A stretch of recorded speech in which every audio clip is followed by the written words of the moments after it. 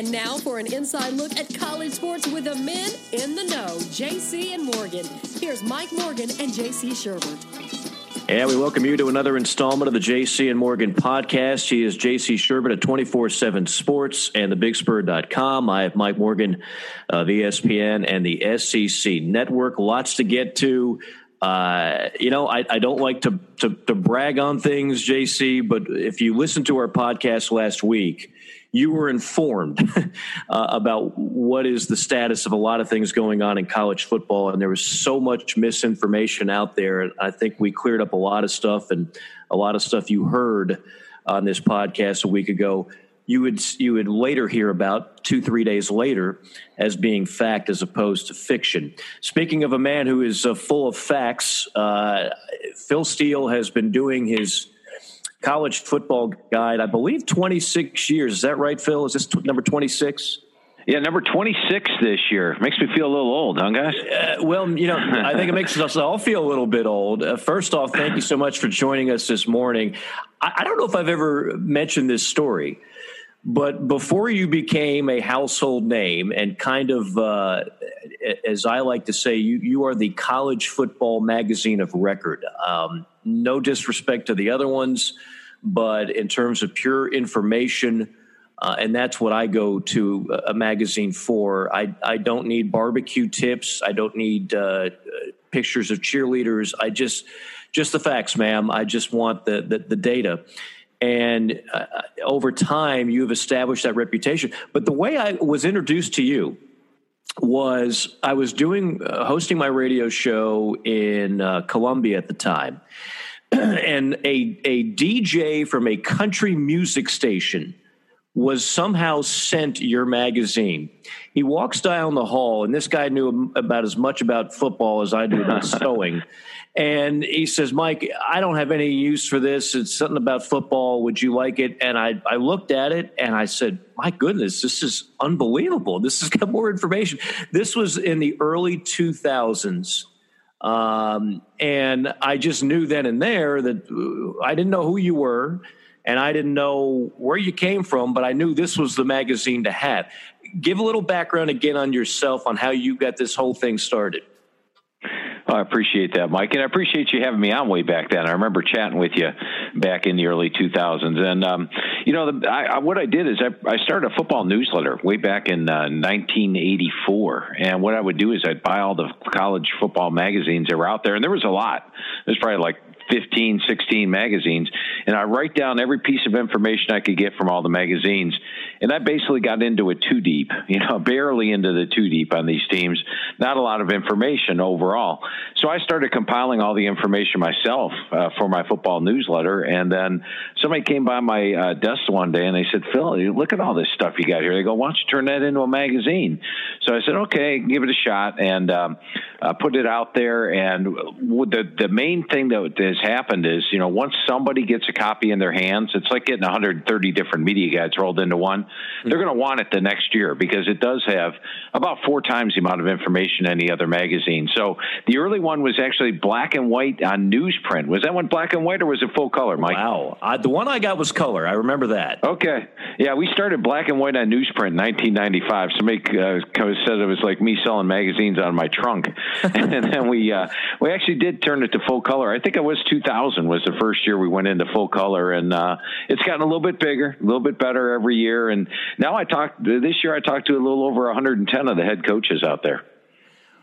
Obviously, for you, like everybody else involved in football, whether it's JC covering it for his website or me covering it, getting ready to call games, this year is unorthodox. It is far from ideal. It's been downright screwy, and we still don't have every answer that we want, although I think we're getting closer and closer to the reality of what 2020 is going to look like in terms of college football. How did this affect your preparation in getting the guide out this year? Well, every year we send that last page to the press at the end of May because you want to be on the newsstands at least by July 4th. And so I've always had that target date of the end of May, but the governor of Ohio shut Ohio down for almost 2 full months, starting in March. So in March, I was still coming in the office every day, working away, toiling away on the magazine, but I didn't have the staff here because you couldn't do that. And so I said, there's no way we can get this thing out by the end of May. So I changed the deadline. Once the staff was allowed to return, I made a deadline, July 8th. And they came back full force, ready to go. We started lining up the coaches' interviews. And, the amazing thing about the coaches' interviews, guys, is, going into it, I didn't know what to expect. But pretty much every coach was the same way. Hey, next man up. You lose your starting running back, you're going to put the second stringer in. You lose him, you put your third stringer in. You got to play the game. And that's how the coaches were with the practices. Hey, I feel sorry for you. You had 0 spring practices. Well, don't. We had off-season conditioning. We got ready. We'll be ready to play when the season starts. That's pretty much everybody's attitude when I talked to them on the phone. All the coaches was next man up. We'll be ready to play. And that got me fired up a little bit for the upcoming season. I think if you took I was going to say, JC, I think if you took a poll of the players, there's a lot of that same mentality. I don't hear many, even though it's been announced by multiple conferences, if you don't participate because your fear of COVID, your scholarship will still be honored. Yet I don't hear about too many players wanting to back out at this point.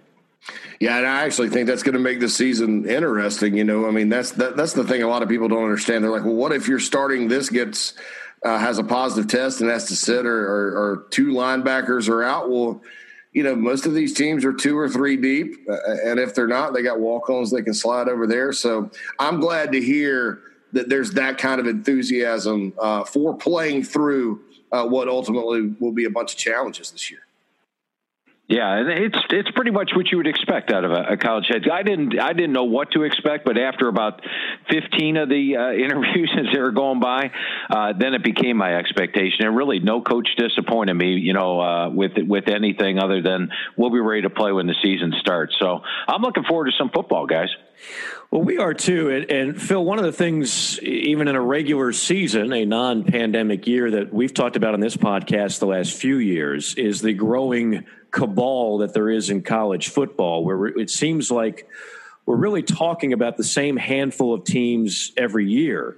Last year was a little bit of an outlier, although I think we've always considered LSU a program that could get in the mix and win a title if things fall right. Of course, they've won titles before, and not that far distant past with 2 different head coaches, and Saban and Miles, and now you have another one with Coach O. But for the most part, we've been talking about from the SEC, Alabama and Georgia, from the Big Ten, Ohio State, from the Big 12, Oklahoma, and from the ACC, Clemson. And it seems like every year in the playoff, we have multiple teams from that handful I just mentioned. You look at things, again, from a pure data standpoint. You've got all the recruiting, composite rankings on all the players in your magazine. So I guess my question is, when you look at it, are you the least bit surprised, based on all the input that you put in and the output that it spits out, that we're looking at the same teams every year? And do you see that trend changing anytime soon? I can see it changing. I can see some newcomers breaking into it, definitely. And, I have to be honest with you, the 4 teams you mentioned are my top 4 teams in the country. I mean, they are the most talented teams coming into the season, but there are some teams out there that definitely challenge. And let me give you an example. I'm going to go to the ACC. Last year, I rated the ACC the 6th best conference in college football. Yeah, they're a Power 5 conference. I rated the American ahead of them. I mean, let's face it was Clemson. There was this Grand Canyon. And you guys tell me, who was the second best team in the ACC last year? Might have been North Carolina. Virginia-ish. Wake Forest was. Yeah, there really wasn't anybody, right? Yeah. Well, now this year, I think it's completely different. I think the Coastal Division is the most improved division in entire college football. You're looking at a team like North Carolina, which last year managed to go 7-6 under Mack Brown. Remember, at one point they were 4-6. They won their last 3 games in dominant fashion to get there. Last year they were my number 103 team on my experience chart. This year they're all the way up to number 30.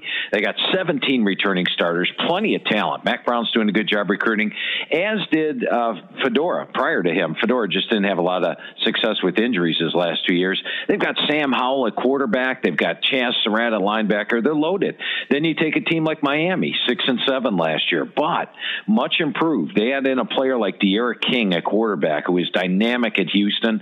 Him coming in this year is a huge plus because quarterback play was the reason their offense was poor last year. And then you've got Gregory Rousseau at defensive end, 15.5 sacks last year. Now you add in Quincy Roche, who was the American Conference Player of the Year on defense with his 13.5 sacks. That's a pretty formidable duo at the defensive end spot, plus a lot of talent back on D. Virginia Tech, 18 returning starters this year. They're all the way up to number 5 on my experience chart. And remember, they played so much better in the second half of last year when Hendon Hooker took over at QB, and the defense started to get better as well. I think Justin Hamilton, who inherits 10 starters on the defense, will do a good job as defense coordinator, filling in for Bud Foster. They're a dangerous team. And then how about the Pitt Panthers? They had 3 guys in defensive end: Patrick Jones, nose tackle Jalen Twyman, strong safety Paris Ford, who could have all gone to the NFL, all opted to return. Last year they lost their top defensive end, Rashad Weaver, prior to the year, as well as one of their top defensive tackles, Kashawn Camp. Those guys are back as well. That's one of the better defenses out there. So I think when you look at the ACC itself, you could see that they're catching up to Clemson, and there are some other teams out there across the country. Penn State's going to give Ohio State a challenge, I think, in the Big Ten. You go out to the Big 12, I think Oklahoma gets legitimate challenges this year from Texas and Oklahoma State. So I do think that the gap is narrowing, and we've got the potential, especially with the lack of spring practices and whatever happens this year, where we could see some new teams in the playoff spot. Notice you didn't mention anybody from the Pac-12. Well, I like USC and Oregon. Here's my concern with the Pac-12 this year, guys, is they don't have any non-conference games to prove themselves. So I think the general consensus around the country is the Pac-12 is not there yet. And if they're just playing Pac-12 versus Pac-12 games, it's going to take an undefeated team. But I think USC and Oregon, if you go over their rosters talent-wise, their top 10 potential, their playoff potential. So I did slip past them, but that's because they're playing conference-only games. Yeah, I love Oregon's potential, especially up front as far as their offensive line goes. I think they've built a big physical offensive line under Mario Cristobal that's a little bit different than a lot of the programs in the Pac-12. Phil, let me ask you about Miami, because I think Miami's very intriguing. I thought of all the teams that face-planted in the ACC last year, none face-planted at the end as spectacularly as Miami, losing to Duke and Florida International and Louisiana Tech like they did. Nobody really talked about it. De'Ara King comes in as the quarterback from Houston. They have a new offensive coordinator. You mentioned that Coastal Division. Well, where does Miami kind of fit in with sort of the Virginia Techs of the world? I mean North Carolina, Virginia Tech. Yeah. Yeah, I have Miami my number 1 most improved team in the country this year. And you go back to that Duke game, if you're watching it, in the first half, Miami of Florida was winning the game and playing well. And then I believe they lost 4 offensive linemen to injury. And in the second half, they basically had the second string offensive line on the field and generated 1 first down in that game. The Louisiana Tech game, you could say, well, Miami was disinterested. I mean, they didn't even score a point. I think they were the first Power 5 team not to score a point. But that said, let's go back to this year. And with De'Ara King, I think, coming in, giving them quality quarterback play, they've got weapons. Like Brevin Jordan at tight end. He's one of the better tight ends in the country. They've got capable receivers, good running backs with Cameron Harris, Chaney, and Burns. And the offensive line's a veteran group this year. So I think you're going to see a much improved offense to go along with those pass rushing defensive ends, overall solid defense. I've got Miami coming in second, but they are my number 1 most improved team. And it wouldn't surprise me if you look at their schedule this year. Their schedule is very manageable. You look at the road trips in conference play. Georgia Tech, Virginia, Wake Forest are 3 teams they could beat on the road, and then Virginia Tech might be a game that decides the Coastal as well as at North Carolina. But it's going to be competitive in the Coastal this year. He is Phil Steele. He is the author of really the Bible of college football magazines. Mike Morgan, J.C. Sherbert with you here on J.C. and Morgan. Phil, we've kind of danced around it, but let's take a deep dive into the SEC. Again, LSU had the breakthrough year last season, and they're certainly going to be good this year and years to come, but they lost a lot from a national championship team. Alabama, Georgia, once again in vogue in terms of who to pick in the West and East. But I see a little more competition really in both divisions now, which has me excited. I think there's going to be some more people invited to the dance in terms of who is competing to get to Atlanta this year. Yeah, I agree. In fact, you go to the East, I think everybody's either going to pick Florida or Georgia. I've seen Florida is pretty much a trendy pick out there to win the East. I did go with Georgia because I'm a defensive guy, and I think Georgia might have the best defense in the country. They play so many players on the defense. They don't have the star power of everybody else, but they got my number 5 D-line, number 1 set of linebackers, number 4 DBs. And at quarterback play, yeah, you lose Jake Fromm, but when you're subbing in Jamie Newman and JT Daniels, you're still good at quarterback. And Zamir White was my number 1 running back out of high school. He was a year removed from injury last year. Now he's another year removed. I think he's going to have a big year. The offensive line is maybe my biggest question. But in the East, 2 teams that really excite me are Tennessee and Kentucky. Now, remember, Kentucky last year lost all that talent to the NFL. They only had 8 returning starters overall, and not much was expected. And then they lose their quarterback and had to play a wide receiver who turned out to be pretty doggone good in Lynn Bowden at the quarterback spot running the football. But this year they've got 15 returning starters, and Mark Stoops doing an excellent job recruiting. This is a team that showed last year they're not going to rebuild. They're just going to reload, and they're a much more veteran team. Terry Wilson was getting high praise last year prior to the season. I think Terry Wilson going to have a good year, and they've got a lot of talent on this team. And their defensive front seven, it's big, guys. It's not like that Kentucky team of maybe 15 years ago where they were undersized. These are big guys up front in the front seven. I like Kentucky. And then Tennessee. You know, I've talked to Coach Pruitt each year of his 3 years at Tennessee. And the first year, he was not enamored with the talent he inherited. Remember, he was coming from Alabama, Georgia, and he saw what he had on the field, and pretty much that's what happened in 2018. Remember, Tennessee not only lost 7 games, they lost 6 of them by 25 points or more. So they weren't even competitive against the big boys.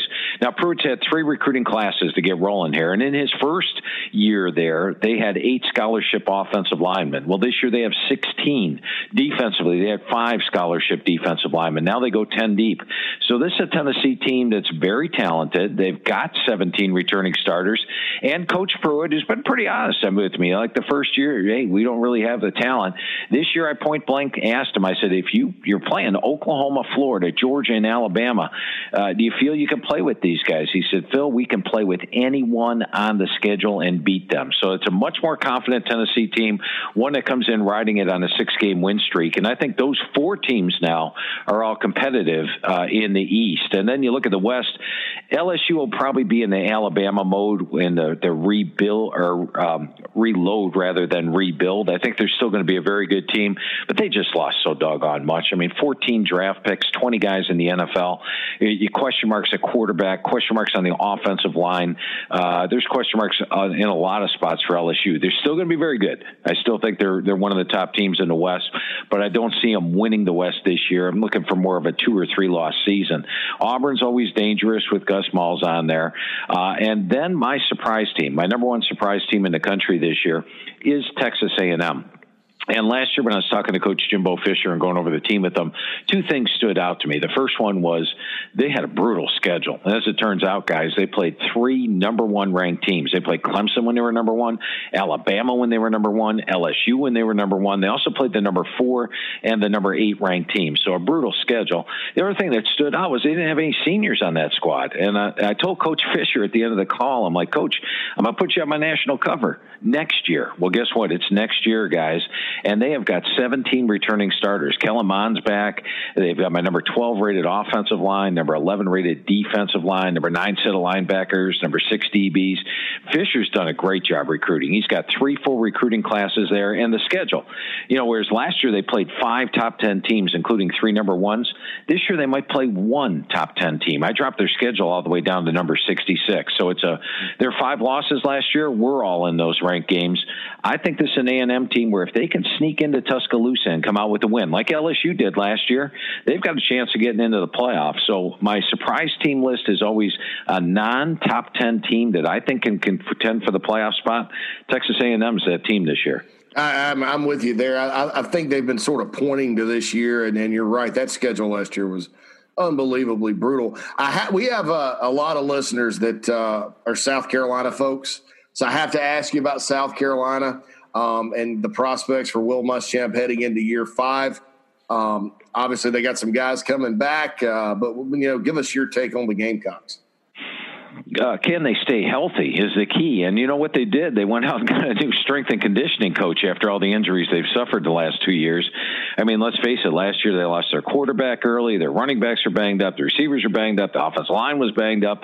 Linebackers are, I mean, it was a team that every week it was like, well, wow, more guys going down. So provided they can stay healthy, which I think they will this year. I think that they will make a bowl game and be more. Now, the schedule's still difficult for South Carolina. They're still playing my number 3 toughest schedule in the country when you look at it. But talking to Coach Muschamp, he feels this is by far the best offensive line he's had since he's been there. And I agree. When you look at the talent they have on the offensive line, the experience level they have on the offensive line, it is one of the better units in the country. Last year, Ryan Helinski was thrown into that quarterback spot as a frosh, and Coach Muschamp felt that they maybe had him doing too much. He was throwing a lot of passes. At the end of the year, they were struggling to run the football a little bit. He's going to give them more support this year. They got Saquandre Roy. They got Marshawn Lloyd at running back behind that offensive line, and that's going to help him out. Plus, he's a veteran now. Now he's got to beat out Colin Hill, and Colin Hill knows Mike Bobo's offense from Colorado State, so he's got a shot, as does the true freshman Luke Doty. But I think that South Carolina is going to be improved clearly on offense. And defensively, if they can stay healthy, they've got players dotted throughout the lineup, like Ngbari at the defensive end spot, Jones and Robinson at the linebacker spot. J.C. Horn at corner is one of the better corners in the country this year. And Mukama at the free safety spot, same thing. So it's a talented South Carolina team that faces a tough schedule. But I think if they stay healthy, they could be sneaky. Remember last year, they knocked off Georgia. They gave Florida everything they wanted. I'm still wondering a little bit about that, 90-yard holding that they didn't call in that game. But other than that, it was and I think South Carolina can play with the big boys and will pull some upsets and make a bowl game this year. It's interesting, Phil, and it kind of goes to the bigger takeaway with the SEC of how it's finally returning to the depth that it used to have, particularly in the Eastern Division. 3-4 years ago, if we were having this conversation about the Gamecocks, we could be talking about a team that might be picked second on some ballots. But that was when Florida and Tennessee were down. That's when, Kentucky was still trying to figure out if they could really be a player under Coach Stoops, who, believe it or not, was on the hot seat a couple of years ago. And now they're going to do everything in their power to keep him. If they could, they'd probably give him a lifetime contract. But the East is finally, I'm not saying it's the West. I'm not saying it's equal to what, in my opinion, is the best division in college football, the SEC West. But what I am saying is that gap is finally closing with the ascension of a couple of the programs that were really in the doldrums for a while. Yeah, I agree. And you look at the bottom of the SEC West this year, I think Arkansas is in a rebuild mode. And really, when you look at the one teams that are going to be affected, and it would probably be a brand new head coach with no spring practices, right? Because, they've got to learn the players, and they haven't even seen these guys on the field. The coaches I talked to that were brand new head coaches that hadn't had a spring practice are basically like, Phil, I've never seen this guy throw the football in a practice. And, I can tell you what I see in workouts, but I can't tell you anything else. So I think a team like Arkansas is still in the rebuild mode. Pittman's got some talent to work with, but I still think I would take South Carolina over them. And South Carolina's the 5th best team in the East, in my estimation.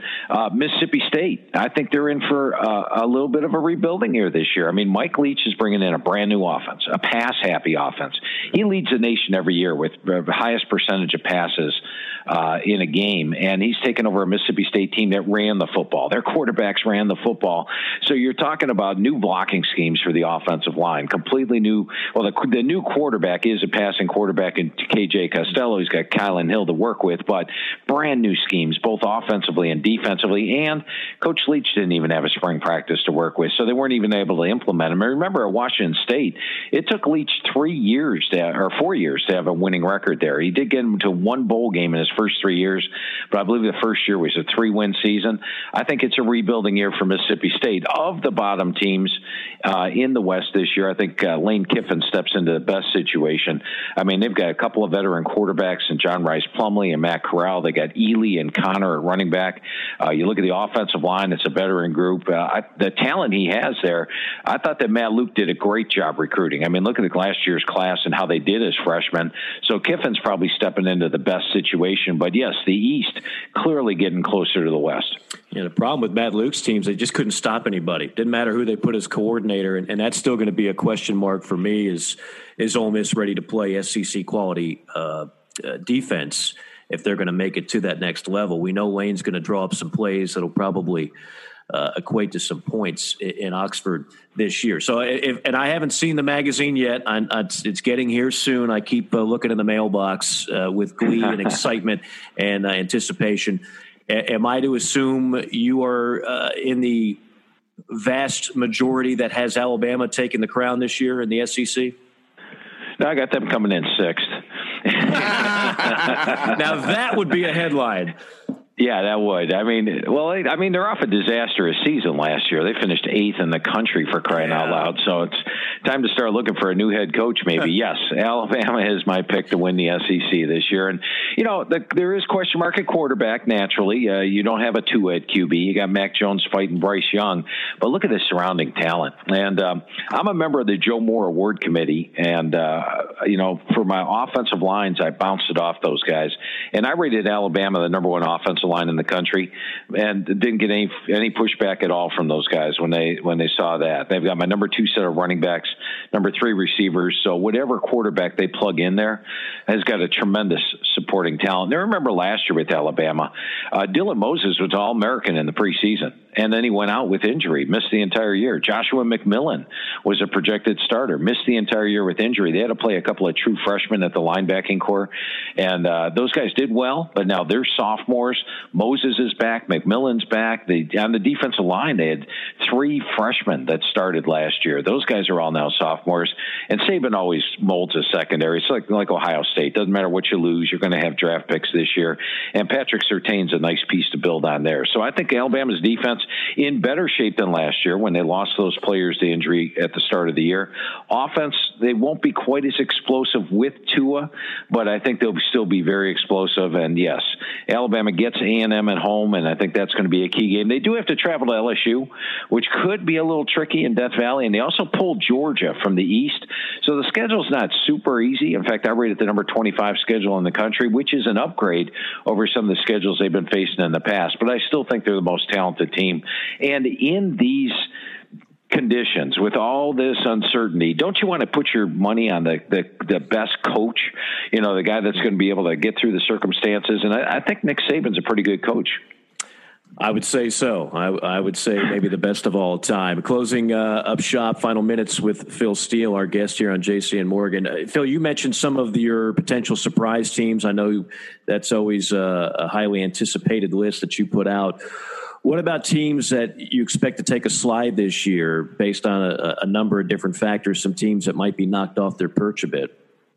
Yeah, I think, you could start with LSU, where I don't think they're going to take a tremendous slide, but 15-0, blowing out teams in the playoffs. I don't think they're that LSU team this year. Another one that's made a bowl 3 straight years that I think is going to be probably in a losing season this year is Michigan State. And when I look at Michigan State, Mel Tucker's a first-year head coach. He actually got over there late because remember D'Antonio stepped down after he signed the freshman class. So Tucker didn't even have the benefit of recruiting the freshmen. Had 0 spring practices, only has 10 returning starters to work with on the team as a whole.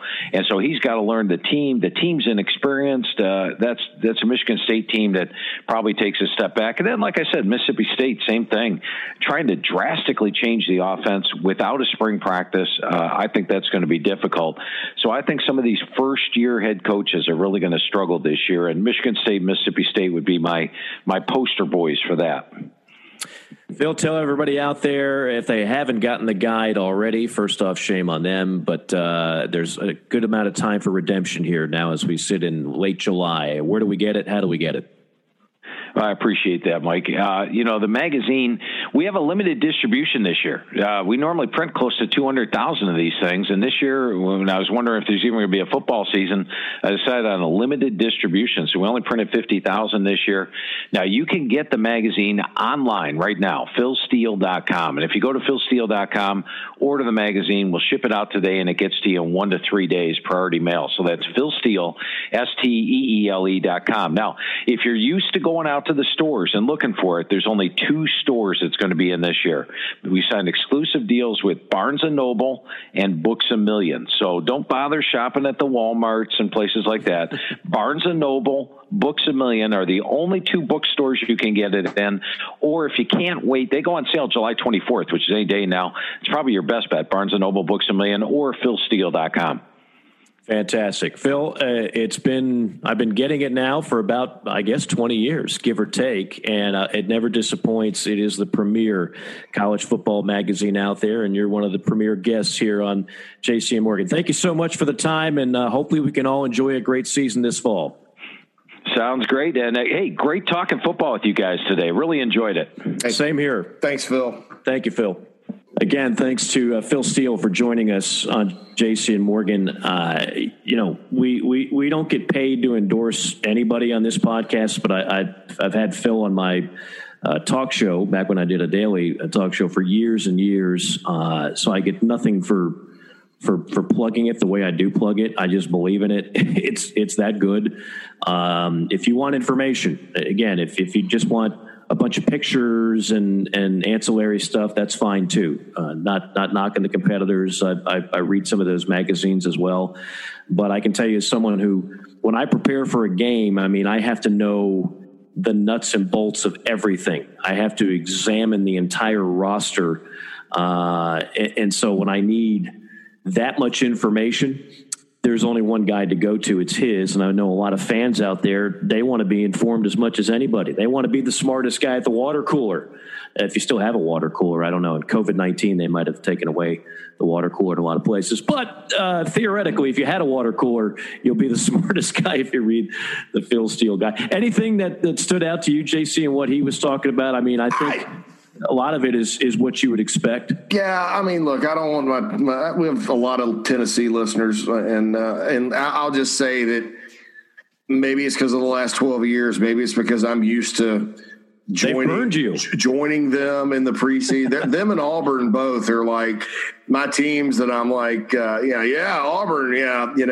I remember after 2013, I thought Auburn had arrived. I was like, the 2014 Auburn Tigers will be very good. And I thought they were going to be a playoff team. And, of course, they were in the mix. But that was the year Ole Miss and Mississippi State were really good in that division.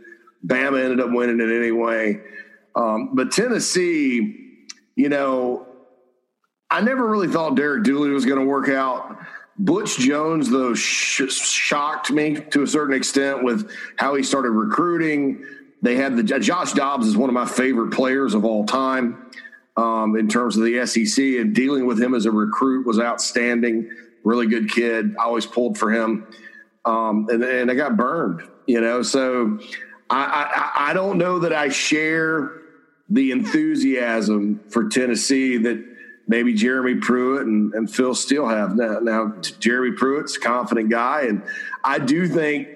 I think there's a scenario where if they cancel non-conference games and Tennessee doesn't have to go to Norman, Oklahoma the second week of the season, that would really kind of I think benefit them to a certain extent as far as continuing the momentum from last year. Love the Kentucky call. Maybe, Miami, that's another one of those teams that burned me. I agree with what he said there. About them improving. They better improve or else Manny Diaz needs to be fired. I know it's only been 2 years and nothing against Manny Diaz, but you cannot, when you're Miami, get more embarrassing. They've gone from being embarrassing to even more embarrassing, and so FIU and Duke and Louisiana Tech. And I know Phil had a lot of reasons for that Duke game, but anyway, so De'Aaron King's a great quarterback, and Rhett Lashley's coming in to call plays. So, Right. I don't know if it gets worse for Miami than FIU. I don't think a lot of people even know where FIU is. The game wasn't close either. But that is down in that neck of the woods. And FIU didn't even have a football program 20 years ago, and they were the laughing stock of Conference USA for a few years, and not exactly a strong league. So that might have been the low point of Miami football over the last 20 years. And there's been a number of them. They've been a major disappointment. D'Eriq King, my last broadcast of the year was Navy at Houston, and I worked with Andre Ware, who, needless to say, knows a thing or two about Houston. I don't think Andre is completely sold on D'Eriq King. D'Eriq King basically rolled the dice, and now it's going to be a little different deal. Especially if the ACC, as Phil documented, the ACC was atrocious last year. He even had a behind the American. If everybody does kind of climb up this year, D'Eriq King's going to see some defenses the likes that he really hasn't, and there's going to be such a spotlight on him. He's an electric player, but I don't. Some of the expectations there might be a little bit too lofty for D'Eriq King in Miami. We shall see. And as you heard Phil mention in the SEC, it's more competitive now. Everybody's going to pick Alabama. At least we have some diversity of opinion in the East, where it's two different teams instead of one. Yeah, you got a lot of people jumping the Florida bandwagon. It seems like forever since anybody got legitimate consideration other than Georgia to win that division. And then the A&M factor, I think that's one of the most intriguing stories this year. So again, thanks to Phil, and it was nice to just get away from all the pomp and circumstance surrounding this season and actually get into the nuts and bolts of it. And we're going to do more of that, I promise you, on the podcast. Now we're going to get back to the pomp and circumstance for a minute. Yeah, man. And before we take a dive into the coverage, I don't do this often. Look, there's a lot of podcasts you can go to, and there's a lot of intelligent people and informed people that cover college football. But I was a little fired up last week because I do have access to some pretty good sources on what's going on, and I'm hearing national writers who, again, there's two or three of them that seem to share the same brain, that are just completely telling you, there's no chance there's going to be a season. I wish I had better news, but here's some sobering thoughts, blah, blah, blah. You know who they are by now. None of them work for ESPN, incidentally. They're from various outlets out there, and a couple of them, quite frankly, if you read between the lines, or in some cases you don't have to. I mean, I think Pat Forty just came out and basically told you if a season doesn't happen, then it's Donald Trump's fault. And I mean, he's been tiptoeing, him and his kind of partners in crime have been tiptoeing around that. And then they've also been tiptoeing around the fact that it'd almost be irresponsible if you played college football this year. You keep hearing things like that. And so for the average person, you're sitting there like, well, this guy must know what he's talking about. I guess we're not going to have college football. I guess we shouldn't have college football. I mean, these are national broadcasters. And then you have the HBO Real Sports story, which we're going to get to later on. But I'm just going to go ahead and give ourselves, a little bit of a pat on the back. If you're listening last week, we flat out told you the SEC is not looking at a conference-only model as their first choice. They still are looking at having some of those out-of-conference games played. If it's not all of them, it's at least, in the case of the SEC, ACC, the rivalry games. There's still a chance at extra games in addition to that. We told you that in order for that to happen, those non-Power 5 schools were going to have to answer all the testing protocols, all the things that the big boys do. They're going to have to spend the money to do it, and they're going to have to be just as effective and efficient as the Power 5 schools. And why could we expect this to happen? Because those schools need the money for the game. So you call all the shots. You tell them you got to jump through this hoop, that hoop, this hoop, that hoop, that. Otherwise, we're canceling the game. And guess what? They're going to do it. Because if there's $1.1 million on the line, I know testing is expensive, but it's not $1.1 million expensive. So you're still going to make money out of the deal if you do things the right way. So those games, you had a lot of people trying to convince you, A, that there wasn't going to be a season, B, that everybody was going to follow the Big Ten and do a conference-only model. I told you specifically, I talked to multiple ADs who said, it's going to be announced, and it was, I think, 2 days after we dropped our podcast, that if you are a college football player and you are concerned about COVID to the point where you fear like you fear the unknown and you just feel like it's not worth the risk, you will not be penalized. You will not have your scholarship taken away. You will not be kicked out of school or whatever else. I know that destroys the narrative that some of you want to have, which is these are just poor, downtrodden college kids that are playing for an evil dictatorship that is college football coaches and programs, and they're being forced against their will to participate. The guy that did the HBO Real Sports interview embarrassed himself on the interview with Greg Sankey. In the very first question, he says, "So you're gonna get them all on planes and fly them in to participate, even with all the dangers?" And Greg Sankey's like, "That's not what we do. We don't fly them in like cattle. They have cars. They drive to campus. It was just embarrassing. Even this guy didn't know what the hell he was talking about. Even the wokest, and I say wokest as a derogatory term because I think woke implies that you just take things too far. I'm all for social justice and all this other stuff. So there's my disclaimer on calling somebody woke. It's not a compliment. But the wokest guy on Twitter about college football retweets it and wants to go after Sankey a little bit, and then everybody turns on him. I mean, because it was that terrible of a question. Right. Everybody's like, even the other wokesters, the Corona bros and everybody out there. Right. That was kind of an unfair question. That was a dumb question to begin with, and so that was kind of a funny happening on social media yesterday. Yeah, if you're gonna ask a loaded question, at least be factually accurate. And so for somebody to retweet that question and almost praise the question and make light of the answer. Do facts matter anymore? I mean, do facts matter at all in the way some of these people were like? I realize there's bias.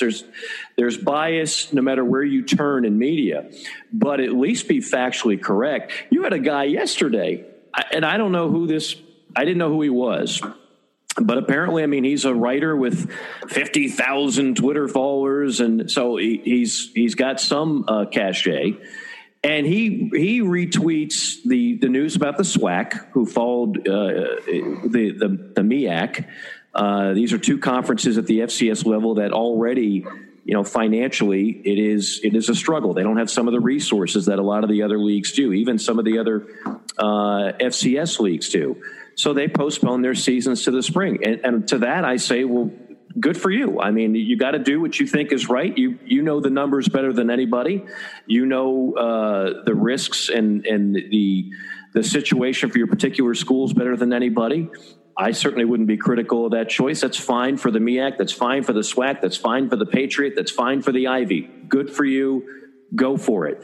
This guy takes the news headline of the SWAC, retweets it and says, well, clearly now everybody knows the right move, and Greg Sankey, I'm sure, will take this in consideration and probably will fall in line. Yes, I'm sure Greg Sankey is up late at night concerned about what the SWAC and the Ivy League are doing. Oh my God.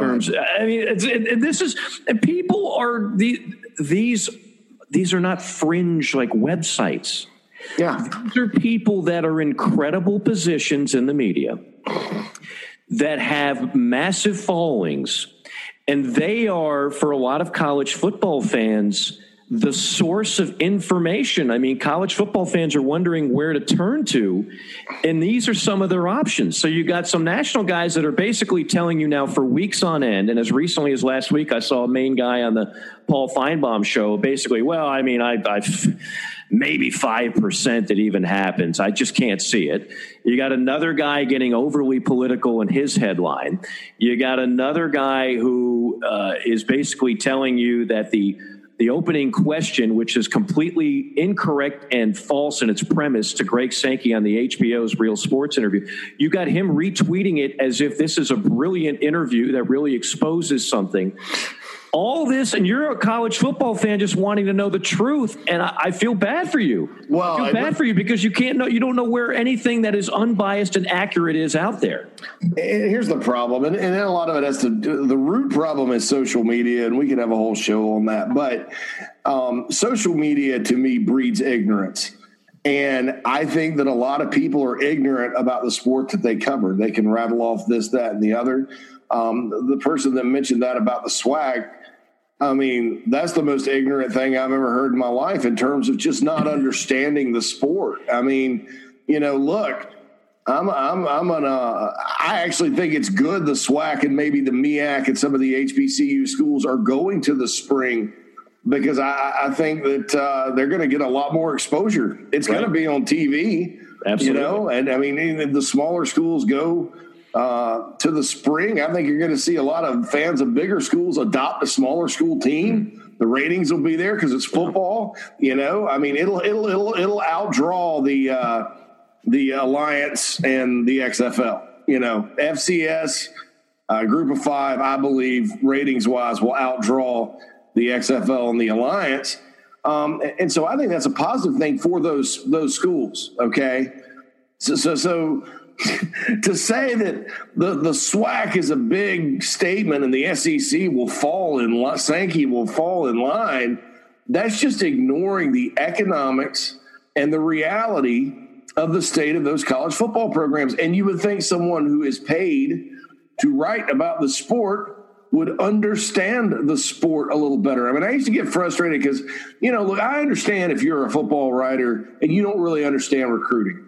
Because I lived in that world in recruiting for a while. That's kind of that's kind of my area. I get it if you don't really understand that part of it. But look, it's kind of your job to know the difference between what the SWAC is doing and what the SEC is doing, especially now that we're 6 months into a pandemic almost, where, this has been the topic du jour for a while. But I think people that do this, that make ignorant statements like that, aren't concerned about the reality. They're concerned about pushing a narrative, and a narrative that they formed through years of looking at Twitter or doing whatever. I don't know. I don't want to say being educated, because I don't think a lot of these are educated opinions. So, that's the problem. And the Sankey thing, even when Woke Man retweeted it yesterday, he took a screenshot of it and put it up. Even like I said, some of his buddies were even like, that's a terrible question. And, kind of shows that reporter is existing outside of reality. Yeah, it's not a surprise to me, Mike, that the HBO Outside the Lines thing was going to piss me off. Once I heard they were going to do this, it was going to piss me off, because it's going to be nothing but, wokeness, Corona bro propaganda, BS. You're putting these guys' lives in danger, and nobody's going to mention, and I haven't seen it, so maybe I'm wrong. But my guess is they don't mention the fact there were 36 positive tests when LSU went back, and now they're close to 0. They don't mention the fact that on most SEC schools, it's been weeks since they've had a positive test at all. Clemson, down next, Clemson, everybody's like, Clemson, blah, blah, blah, blah, blah, blah. Clemson's down near 0 or at 0. And so some of these guys were like, well, we need more data to show that you're safer on a college campus and in a program. Well, there's your data. 36 positive tests to none. Approximately 0 players have been hospitalized or even all that sick with this thing. I think that we should be celebrating the universities and college programs for putting in mitigation efforts that are obviously working, and yet we're not. Yeah. And so that's what ticks me off. Is like there's just this departure from reality and tendency to ignore anything that doesn't fit the narrative. Well, there's no desire to get to the truth. Like I've said this 100 times. It's okay to have an opinion that says, you know what, I just feel like there's too much unknown. It's too dangerous. And I don't think we should have college football in the fall. Okay, I might disagree with you, but I'm not going to sit there and attack you for your opinion. But you have to get the facts out. I mean, you can't just conveniently erase some key facts in order to get everybody to the conclusion you want to get them to, because you want everybody to think the way you do. The question I'm talking about, and the guy's name is David Scott. And I've watched Real Sports for several years. There's a lot good I can say about the show. There's a lot that's insufferable that I can say about the show. And I, like you, knew exactly where this was going to go the moment I heard Greg Sankey was going to be on there. And I give Greg Sankey credit because he does a number of – I've seen him on the Dan Patrick Show a half a dozen times since COVID. And Dan is not exactly, if you listen to Dan, and I enjoy that show, but Dan will basically, he's in 100 different ways told you he doesn't believe anything should be played in the fall. And so his questions come from that standpoint. So when your first question and your David Scott is, and I'm quoting, to the extent that you have already flown, I gather, hundreds of athletes back to your campus for training, haven't you already put them at an increased risk of infection? Okay, loaded question, fine. I expected that. You know, everybody on that show wants to be like Mike Wallace of 60 Minutes circa 1983. But factually incorrect. And so you're forcing Greg Sankey to start off the interview. Actually, that's not accurate, David. And I'm thankful that Real Sports didn't edit the fact that the first question was factually incorrect. They let it play out, but that's how. So then you have to correct. That's not how it works, David. This is how the athletes get to campus. What wasn't brought out in the piece is what you pointed out, that the numbers have decreased significantly since they've been in their own, for lack of a better word, bubble. What hasn't been pointed out is that when they got to campus, they had the positive test. They didn't just poof turn up in the campus weight room. Most of those kids already had it and they were asymptomatic. So the conclusion you should get from that is they're not safe not being in a controlled environment from getting the virus. And you could make this a strong argument, as many coaches have, that they're safer actually being on campus with medical professionals around them in a situation where the coaching staff holds them accountable for what they're doing in their free time as much as they humanly can, as opposed to what a 20 to 22-year-old normally does when he's got complete carte blanche of what to do with his free time because he has no practice, he has no organized workouts, et cetera, et cetera. None of this was brought up. On top of that, they have one interview on the whole thing other than Sankey. They have the parents of the Stringer boys, Corey Stringer, who was wait, I'm sorry. I said Corey Stringer. Back that up.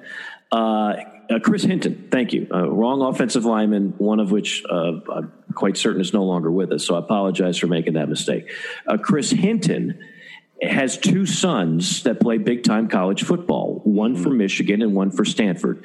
And him and his wife, both very intelligent, and being concerned. And I don't blame him. I mean, his parents should be concerned.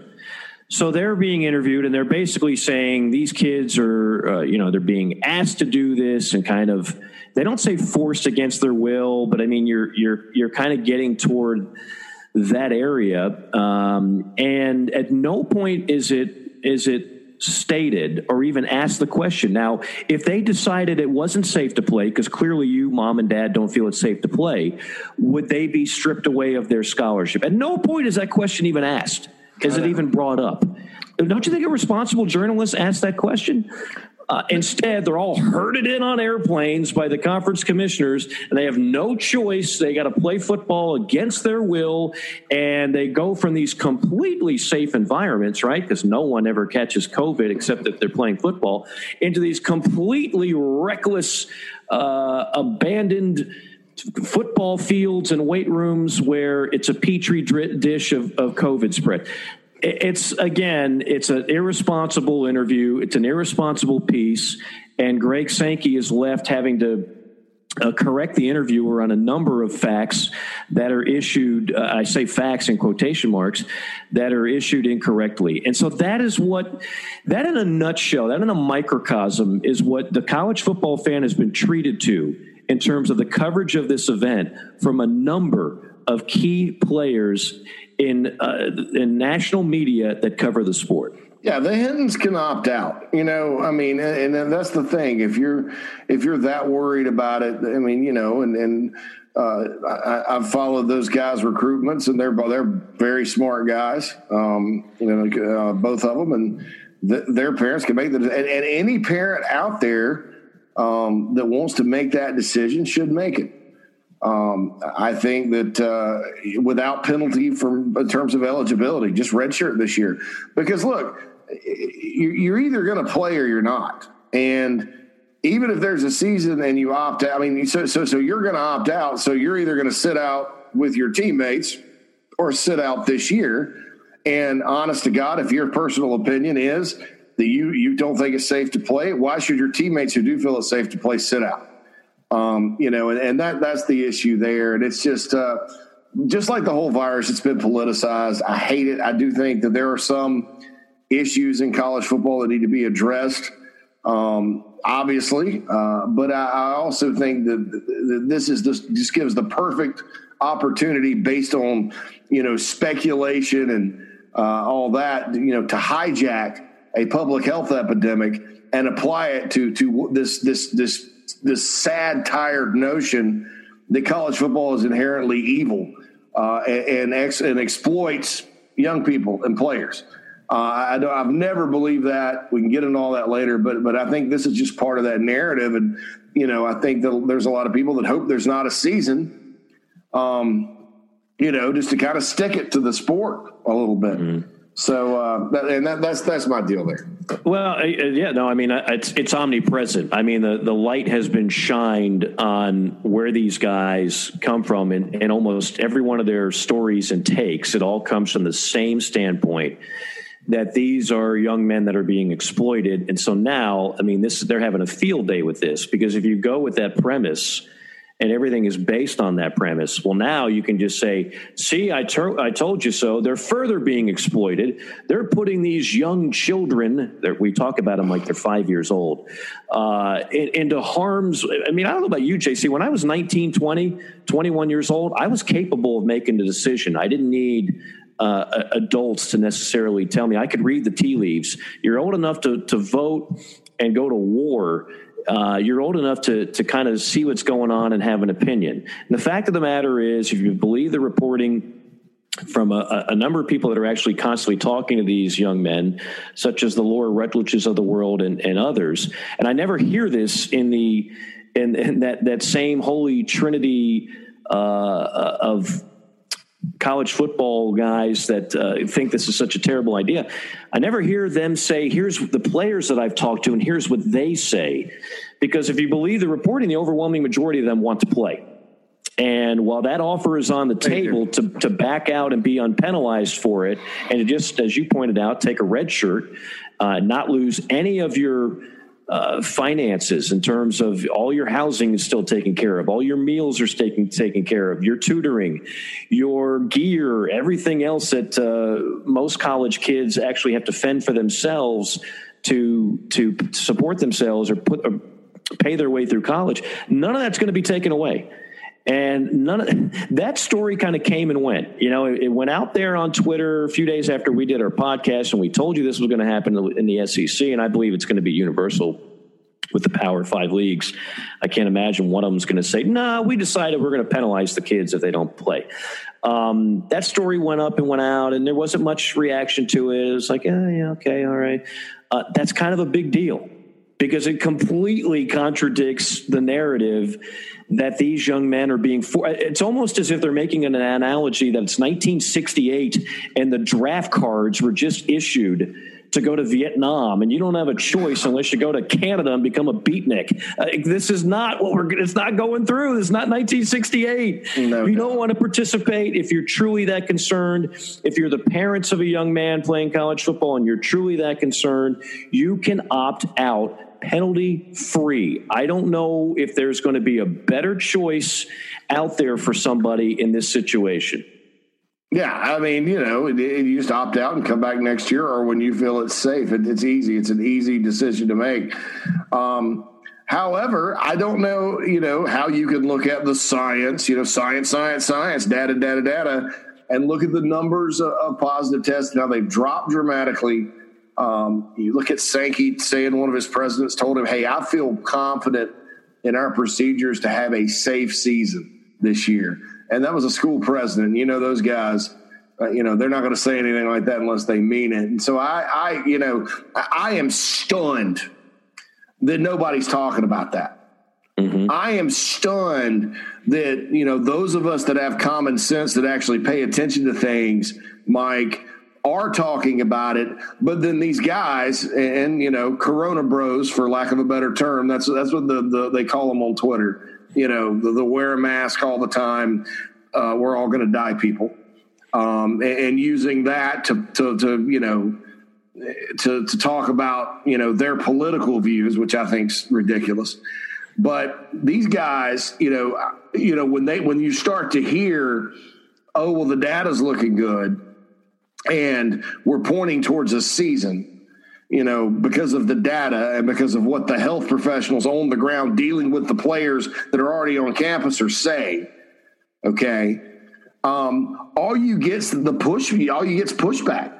They're not reporting. I think it's probably good news that there's not rampant coronavirus running through college football programs. Don't you think? That's newsworthy. People need to know it. But because that impacts their narrative in a negative way, all you get's pushback. Well, I haven't seen that data. Well, you haven't been paying attention. You're just retweeting fear porn all day and talking about how college football is some sort of biased, unfair deal. And how players are going to die and how we don't care about player safety. Well, look at the numbers. Look at Clemson, 36 positives when they got on campus or more, down to 0. That means, like we said, Mike, we said this months ago, these guys are safer being around their teammates in a kind of a semi-bubble environment. And then you look at the testing numbers for Major League Baseball, NHL, NFL. They're all extremely low. Well, Major League Baseball just turned up with a 0. Excuse me. No, the NBA just turned up with a 0%. Now, granted, that's a bubble. Yeah. Major League Baseball, it's a minuscule number. Two out of how many? Yeah. Yeah, out of hundreds upon hundreds. And those guys are going home every night. Correct. They're not in a bubble. They're not in a bubble. They're going to their. So I just think this whole deal, and because all the other sports are starting back and everybody's been like, no sports at all till this is over, all those school marms or whatever that were sitting there in March going, sports is gone for a while. They were wrong. Okay. They were wrong and unnecessarily fearful, and they are embarrassed. And so now college football is all that's left that's up in the air, and they're going all in on wanting to cancel it. And it pisses me off because it's not right. And look, I'll be the first to say, if we have an outbreak within the programs around the country, or, if things start to get worse within the college programs, I'll be the first to say, hey, yeah, maybe move it to spring. Okay. It's not worth it. I'm not all in, go play, put 80,000 in the stands. I wear a mask just like everybody. I mean, I'm not saying the virus is fake, but I'm saying some of these people have hijacked the virus in order to implement their reality on the rest of us. And it's absolutely ridiculous, and they're ignoring the facts, and it's just all about being right and pushing a narrative. And more about pushing a narrative than being right necessarily. But yes, as I mentioned weeks ago, the articles were already written. The moment some positive tests came up, send it off. Told you this was terrible. Now the article is already written. If indeed we have a season in the fall. And again, as we sit here on July 22nd, I believe there is going to be football this fall. Things can change. It's always fluid. There could be an outbreak among all outbreaks, et cetera, et cetera. But if God forbid, there is a school that has a number of positive tests, and maybe the game has to be taken off the board, that article's already written, and everything's already written. And I'll say one more thing, and I'm done with the HBO piece, because I'm certainly not here to promote the Real Sports piece. I don't think I'm really doing that, but nevertheless, the other thing that the Hinton said is point blank, someone's going to die. I mean, that's really strong language and a really strong prediction that is not really backed up by fact or by the data or by the numbers. So I yes, if that happens, my goodness, there's going to be all kinds of second guessing, but there's just nothing to indicate that is a high percentage that is going to happen. It's just not. And so when you add all that up, I think we're heading to a season, and people want to say, "Oh, it's about the money." Well, money is a factor in everything. People are going to work because they need to eat, because they need to take care of their children. So, yeah, if you want to use a cynical tone when you say that, be my guest. But the fact of the matter is, yeah, of course, money. You don't have to hide from that. You don't have to feel shame for money being a factor in it. Yeah, money's a factor in everything that we do. Some would say we should just go in the fetal position for a year and hope that it's completely wiped out and hope that the entire country is not bankrupt, but that's not reality. Sometimes reality is not convenient, and this has not been a convenient truth for a lot of people. But yeah, money's a factor. Sure it is. There's also a ton of people that love to have their sports back. You could be overly cynical about the money part of it, but truth of the matter is we'd all be okay if we didn't have the pro sports, but they're all going on. Okay. Baseball's about to be back in about 48 hours time. You could say it's already back. They have exhibition games going on, but it's about to be back in full force come Thursday with the new opening day, if you will. The NBA is about to be back in a week. And the NFL is going to happen, and they might take away preseason games, but they ain't taking away regular season games. You're going to see them all play 16, and they're going to have a full season, and by golly, they're going to make it work. Do any of those guys need the money? Not if they spent it even partially wisely. But the fact of the matter is, unless you are in a situation where you are convinced that it's so detrimental and so much of a hazard, it just can't be done, then why would you cancel it? And I think that's the conclusion of all these leagues, and now it's trickled down to college football. So we'll see what happens between now and, leagues like the SEC, the ACC, the Big 12 have basically bought time, right? Whether it's July 31st, whether it's August 3rd, I don't know. I don't think there's a date set in stone, a true, drop-dead date in terms of it's got to happen today or else. I think they're going to take a look at how the pro sports are going. They're going to take a look at more of the data. They're going to take a look at more of the testing situations. And as I mentioned, and I'm sure the SEC is not alone in this, they have their own staff of medical people giving input.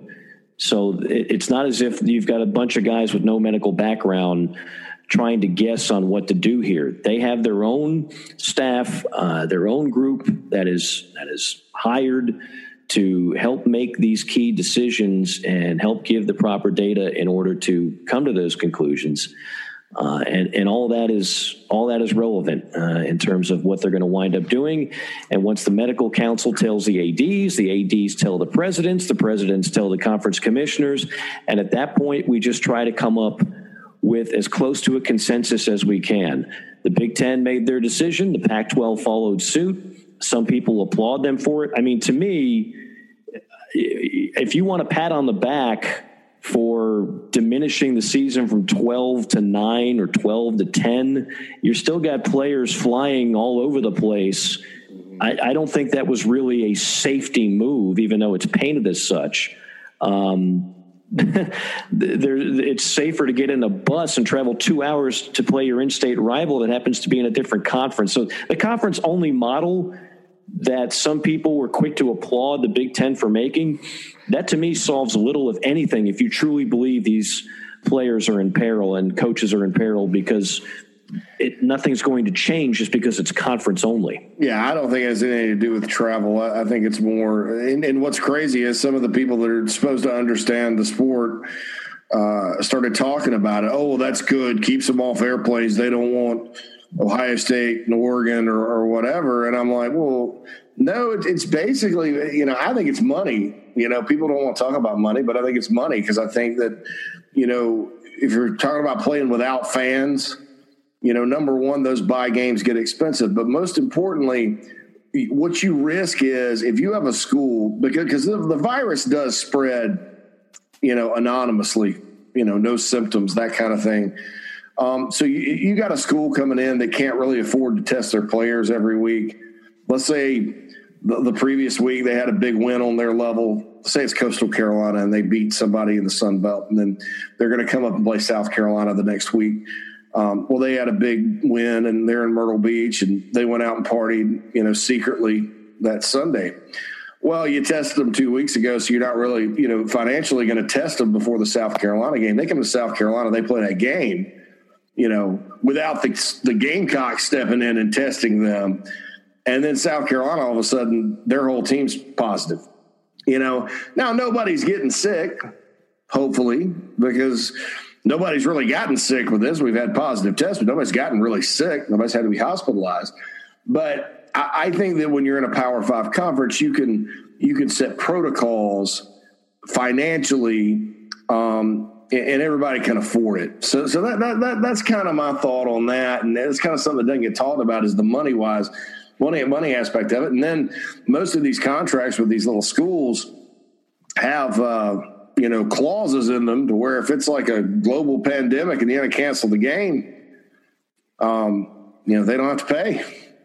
And so I think money had more to do with that. But I also think, you know, the Big Ten likes to fancy itself, and the Pac-12 kind of goes along with it as the Power 5 Ivy League and all that. And the ACC has a tendency to do that too. But and it looked like they were moving towards that conference-only deal. And then you saw that guy kind of a screeching halt got put to that. So I think that, you know, that's the thing to look for there with the conference only. And, you know, I know they'd like to play all the games and all that, and as many games as they can. But I do think just because of the risk of positive tests competitively, I'm not even talking about health-wise, competitively, if you're going to play the smaller schools, you're going to have to pay for them to get right and get tested and all that before they come play you.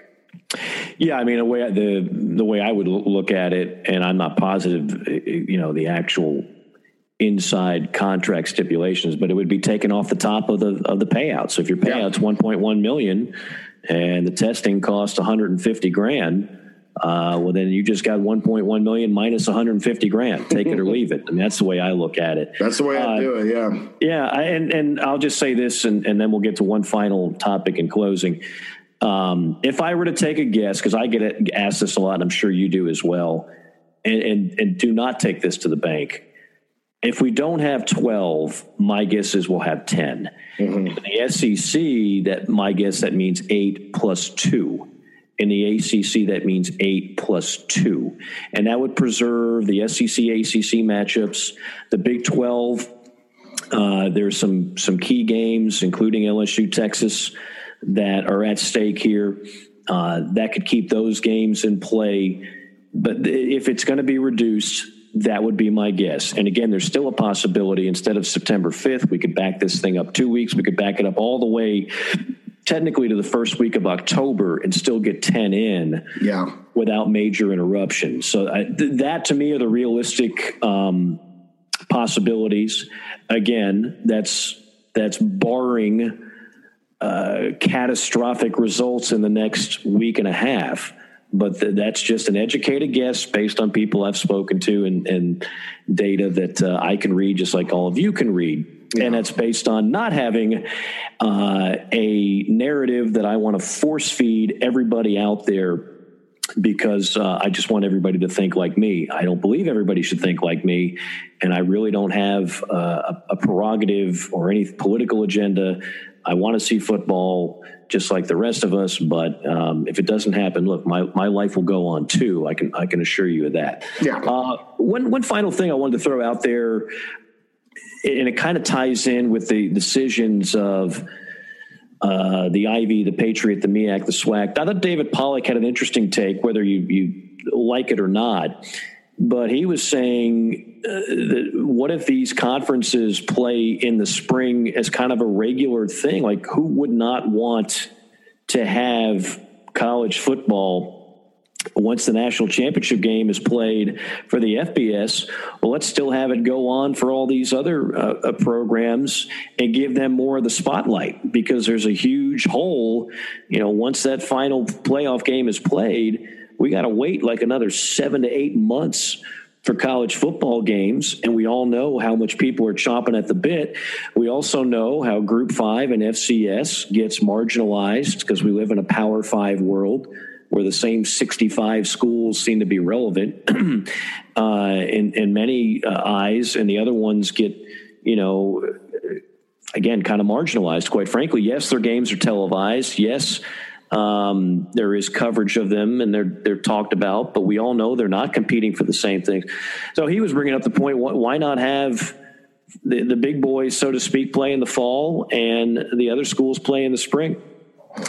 I like the idea. I think that, too, if you could boost the TV money for those schools, maybe they don't have to go play the bye games. In other words, they don't have to go, play at Alabama and get, their brains beat in for a couple of million so they can fund their athletic department. Because when you're more in the spotlight, that becomes a more attractive TV product. And I think for the Ivy and the HBCUs and a select number of FCS programs, that makes all the sense in the world, maybe the Southern Conference, because you have people that care at that level. And I'm just talking FCS, and maybe some of these teams that jumped the gun and went to Group of 5 can go back, and it'll be really cool because, and you have tradition. I mean, you have Southern and Grambling, you have Harvard and Yale, you have outstanding rivalries in the Southern Conference like Furman and Citadel. I think that when you look at it from that standpoint, those are attractive games that all of us that love college football like to watch. And when you put it on a bigger stage, it becomes a more valuable TV product, and probably would be a nice way for the NCAA, since the NCAA kind of runs that level of football, to make some money off of it. Because, there's been all these pro leagues that have tried to launch in the spring, and I don't think they folded because of lack of interest. I think they folded because of lack of resources. I think it's proven that people will watch football in the spring, and, heck, I'd be all for it, man. Now, there's always the question of what about the guys that want to go to the draft from that level and all that, and all that can be worked out. But I don't think Pollock's completely wrong. I mean, I think that's a fascinating thing. I've also thought about, maybe they need to move. Maybe they need to play all the bowl games after the playoff and play those in the spring or something. I don't know. I keep wanting to do something with bowl games in the spring. But anyway, that's a good idea for David Pollock. And I think football is such a popular sport that it could survive 2 seasons. I mean, we have 2 seasons of soccer, I think. So I think American football certainly could survive it. I see a lot of good there. I know there's a lot of knocks on it as well, and I would certainly yield my opinion on that to the people that run those conferences and those leagues and those playoffs. Maybe they're thinking, hey, look, we don't want to be in the spring. We like our place in the fall. I've broadcasted FCS playoff games, and to your point, the amount of passion and interest from those schools, it is immense. It's terrific. And I've done games in the Group 5 and Conference USA and Sun Belt and the American, and those people love their sports too. They just don't have the money and the resources that the Power 5 does. It does not mean that they lack any of the same interest and passion. And so in a way, I wouldn't mind seeing them get a bigger platform, but I'm sure there's a lot of knocks on that as well. I think that's a story, much like you and I have been talking about a Group 5 playoff for years now. I think that would only help that level of football, because realistically, even if it goes to 8, they're not getting in. They're not, unless somebody says in a mandate, we reserve this slot for Group 5, minus UCF a few years ago. Nobody's getting in an 8-team playoff, and we've got, 5 more years of a 4-team playoff. I just think a Group 5 playoff could give something to those schools and generate some TV money, because I promise you there will be a taker to buy that separate playoff. JC, this has been fun. It's been serious but fun at the same time, and it was great to talk some actual players and teams and season type stuff with Phil Steele. Our thanks again to Phil for joining us. And episode number 111 of JC and Morgan has been epic in its own right. Yeah, triple ones. I want to say one more thing just quickly about the coronavirus and sort of what I've been talking about. A lot of people will mistaken like some of my rhetoric about it for, a coronavirus denier or whatever. That's not true. I look at this thing when I talk on this podcast and others strictly through the prism of college football. Will we have college football when we won't? And to me, when I look at the data, I get very passionate about, folks ignoring facts and things like that. Yeah. Under no circumstances do I think the rising hospitalizations that we have, more people getting sick, more people dying in any way should be taken lightly. Mm-hmm. I'm looking at it strictly from a college football thing. And I know, when I throw around some terms and stuff or say some things, some people may think it's political or it's part of the greater debate. No, it's strictly about college football and this debate we have as it relates to the sport. I'm glad you said that. And, we don't get political at all on this podcast, because I don't think that's what people want to hear on a college football podcast, just as if they don't want to see it in their coverage of college football. Some people just can't resist the urge to inject their politics into it. For the record, you and I both wear masks. Even in a state like Georgia where I reside, where things opened up early, a lot of the stuff, first of all, didn't open up early. You do wear masks. They take your temperature in a number of places. And so I always practice social distancing. This has it has cramped my lifestyle of having several block parties, JC, where me and the kids love to twerk and just get down. So it's put a little dent in my social life. But yes, even I, the wild party man, have been able to resist those urges. So a good point. Yes. We all encourage everybody to do everything necessary to stay safe and to keep the spread of this virus down. But from a college football standpoint, I haven't, in one man's opinion, seen enough to tell you that I don't think there should be a college football season, and I'm holding out hope that there will be. And hopefully we'll talk more about that next week when we've got some more concrete news. Until then, he's JC. I'm Mike. So long, everybody. Thanks for listening.